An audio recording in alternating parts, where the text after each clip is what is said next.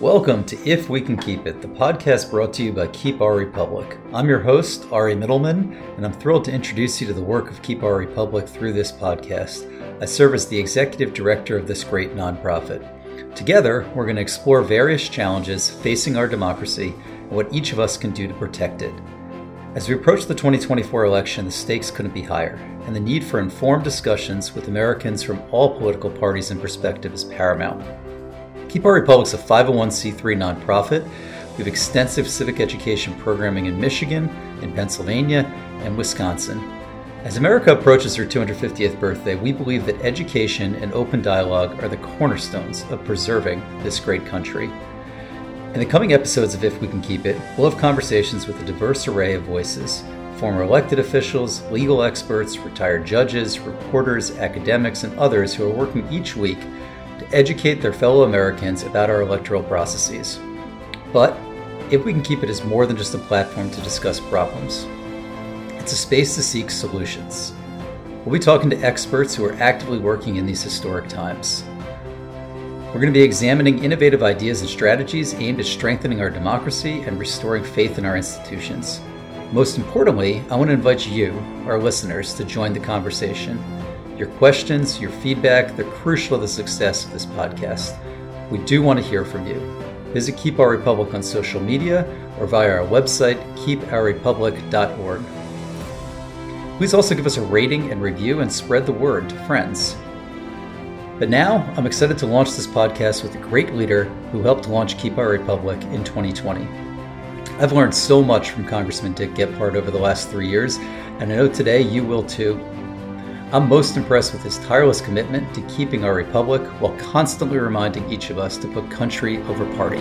When Ben Franklin was leaving the Constitution Hall, he was asked if the founders had decided to have a republic or an autocracy. And he said, "We have a republic if we can keep it." Well, Congressman Dick Gephardt, really appreciate you taking the time and more so being in the trenches since day one of Keep Our Republic. It probably seems like a decade ago, but can you take listeners back to the genesis of Keep Our Republic and what you and the other founders were thinking in the spring and summer of 2020? Sure. So in the spring of 2020, a bunch of us old public servants came together because we were really worried about having a valid election in 2020 because we were in a pandemic. We knew that this would make the election process really difficult because people wouldn't want to go to a polling place because they'd get infected with COVID. And a lot of people were going to cast ballots in a way that they had never casted ballots before, by mail, drop box, whatever is allowed in a particular state or jurisdiction. So we felt it was important to start communicating with the public and the whole electoral infrastructure, especially in the swing states, to reassure them that we could do this. We can do this. And we had a sister organization called National Council for Election Integrity that formed out of Issue 1. And while KOR was more of a grassroots effort, an on-the-ground effort, if you will, even though we couldn't be much on the ground in 2020, the other effort was mainly messaging, TV, social media, what have you. And we ran ads in the swing states, basically saying, in a pandemic, we can have a valid election. All the votes can be counted. All the votes will be counted faithfully, and you should cast your vote in whatever way you want. So that was that effort. We maybe had a little role in helping the election to come out to be valid, as it was recognized by most Americans. When I was helping with this, trying to raise money, people would say to me, "Why are you doing this? This isn't going to do any good." And I said, "Maybe it won't. I don't know. All I know is I'm a citizen of this country. I love this democracy. We have to keep it going. And all of us as citizens have to do whatever we can do to make sure the democracy is sustained. So that's why we did it. Well, I think I speak for all listeners when I say many, many thanks. I remember, and it does seem like ages ago. I mean, you joined a panel discussion at University of Scranton, for example, in the weeks before the 2020 election. In the days before the 2020 election, you joined our friend Governor Tom Ridge with hundreds of attorneys from the Pennsylvania bar as well. And Keep Our Republic's taken a bit of a tack to looking at the post-election period. Maybe you can speak to that kind of 5.5 week sprint between election night and the Electoral College meeting, and then certainly the world saw the significance of the first week of January. Yeah, one of the roles that KOR tried to deal with was post-election problems or threats to having a valid election. And we have on the KOR founder group some really tremendous legal talent, constitutional law talent, federal government talent, electoral process talent.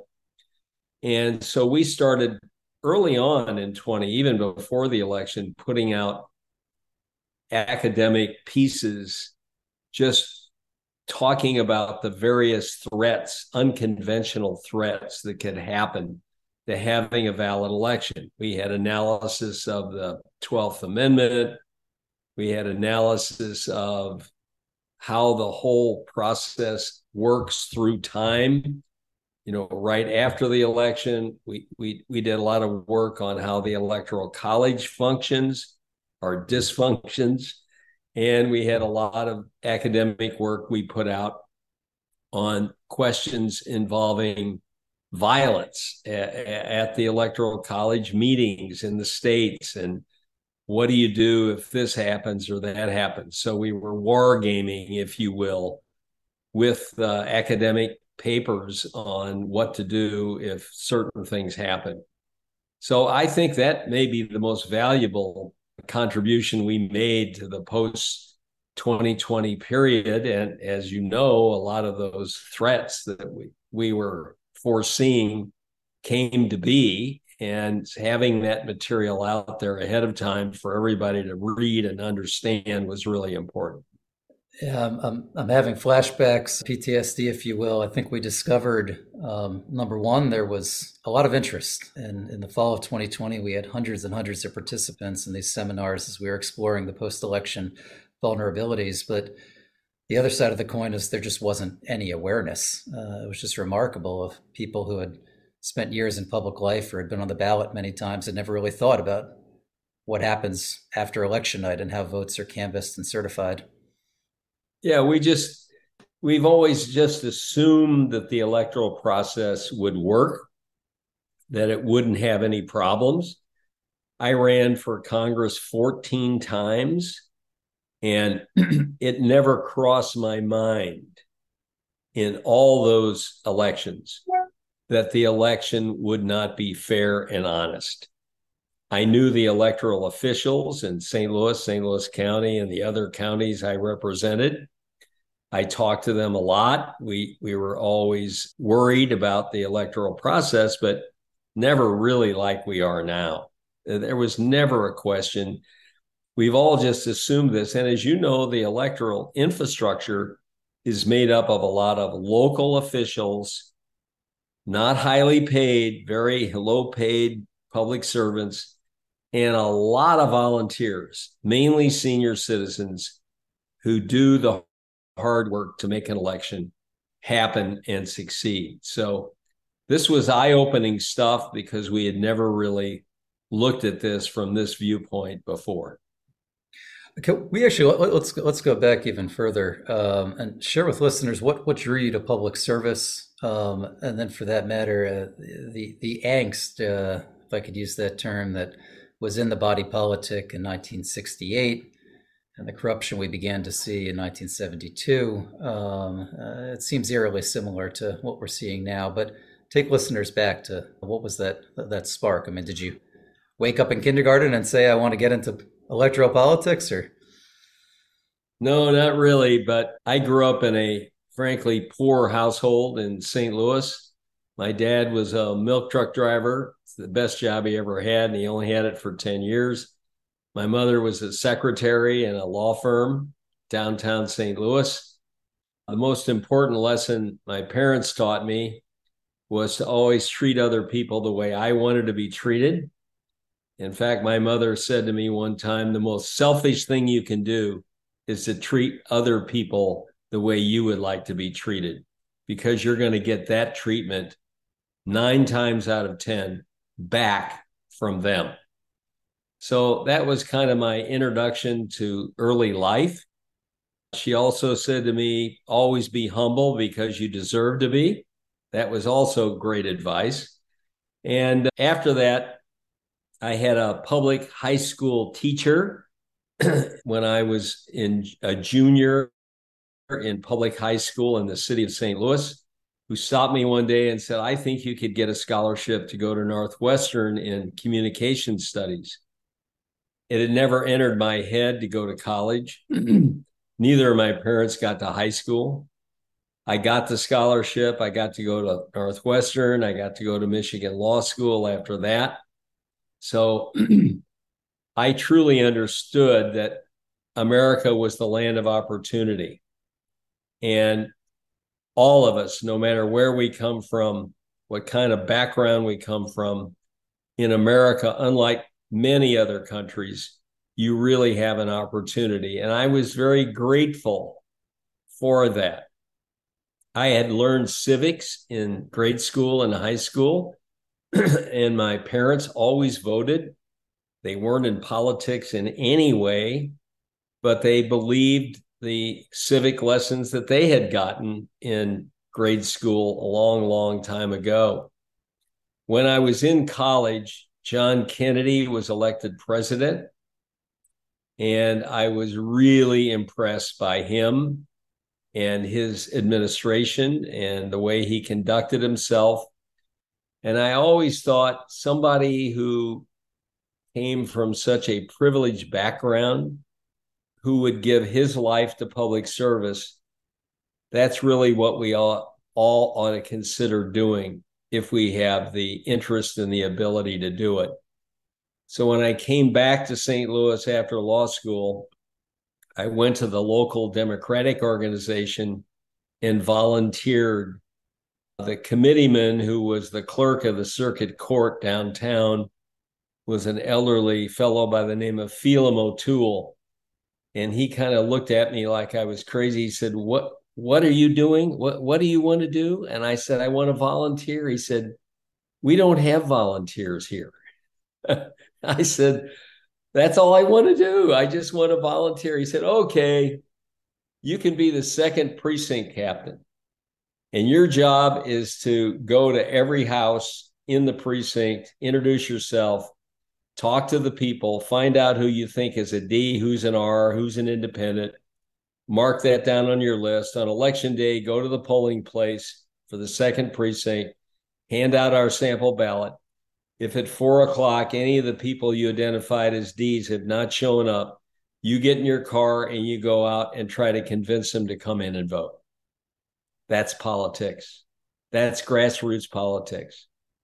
So from that, I ran for city council. I was on the city council called the Board of Aldermen for 5 years. And then the congressional seat opened up. We had a woman, a great woman, who was our representative. She retired. And I ran for Congress. Nobody gave me a chance. I might add that first election for Board of Aldermen, I won by 12 votes. I always think back, what if I had lost that election by 12 votes? Would I have gone on in politics? So I run for Congress, I win that, and I was there for 28 years. Half the time I was leader of the Democrats. I got to run for president of this fabulous country twice. And it was a high honor and privilege to be able to be a public servant, which is what you are, in this great country. And every day I thought, my job is to represent these people that I continued to go door to door for 28 years to talk to. My job is to represent them as well as I can. And in everything I do, to put country over party and country over self, which is the most important element that you need to look for in any public servant. Well, we have many student listeners, and I would say that's incredibly sage advice, and certainly sage advice from your mom. I would also encourage listeners to pick up a copy of the Congressman's new book. It's a great title, 535 and Not One, that explores some of these themes. But looking back to the civil unrest in the streets of 1968 and the corruption that we saw at the highest levels of government in the early 70s, is it wrong to draw parallels? It just seems, as you and I have traveled in the country, I mean, there's just a lot of angst out there as you get into some of these counties. Well, the first thing I'd say is that one of the things you always have to remember and understand about democracy, human governance, is that democracy is always fragile and always close to collapse. Why? It's a human endeavor. Human beings are imperfect. We all are imperfect. We all have failures and we all have wrongdoing in our life. So democracy, if you think about it, is, in the case of Congress, 535 Americans are trying to govern the whole country. And through elections, it's really the embodiment of self-governance, which in 1789, when we were founded, was a radical idea. Nobody in the world did this or even tried to do it. We were the first. So you first have to understand that there are always huge disagreements between the people, huge controversies, huge issues that divide people and make the job of governance very difficult. I participated in lots and lots of resolution of controversial issues, abortion and immigration and the budget and poverty, and you go the whole list. And I got to see a lot of really tough issues get resolved with compromise. It's always a compromise. You don't solve anything on one side of the aisle or the other. You have to have a compromise. And at the end of every compromise on big, tough issues, what I was impressed with was that the losers on that issue, and there were always lots of anger on the losing side who hated the compromise. But those people were not willing to pick up a rifle or leave the country. They were willing to grudgingly accept the compromise because they thought the process was fair. So that's how we got through all these controversies that you just mentioned. The Vietnam War, the aftermath of the Vietnam War, civil rights, demonstrations, people being bitterly angry about integration of the schools. You can go down the list of all the upset that happened in the 60s and 70s and on to today. It will never end. You will always have bitter disagreements between 340 million Americans. The question is, do you have a process that allows those 340 million people to resolve those differences peacefully? Now, a more efficient way to do it is to let one person make all the decisions. That's the authoritarian model. That's the other option that's always in front of you. And there's a lot of arguments for that option. You can move faster. You can move more effectively. You can get things done fast. You can decide you're going to build a railroad or you're going to take care of healthcare or whatever it is. You can do it. One guy, one woman just does it. But it always fails. It's a horrible form of governance. It always fails. Look at Russia today. Look at China. It isn't good enough to just have one person in the room. None of us is smart enough to know how to run these big countries alone. You will make huge mistakes, and there's no input from anybody other than a little elite group that's around the authoritarian leader. It's a disaster, but there's always a siren call in every democracy. Let's just put one person in the room. This is not working. It's too much of a mess. I used to always say, Congress, democracy always has to be a goddamn mess. Always. Because there's so many people in the room. But it's a better system by far. And we have been given this precious gift of a republic, a democracy, by our founders. And we have to protect it every day and every night.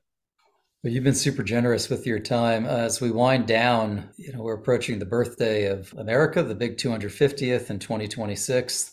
This week, we're going to be marking over 230 years of the resilience of the Constitution. Maybe a loaded question, but are you optimistic as you look at the next 250 years of America? I mean, how resilient do you think our Constitution and our founders are as we look at these pressure points?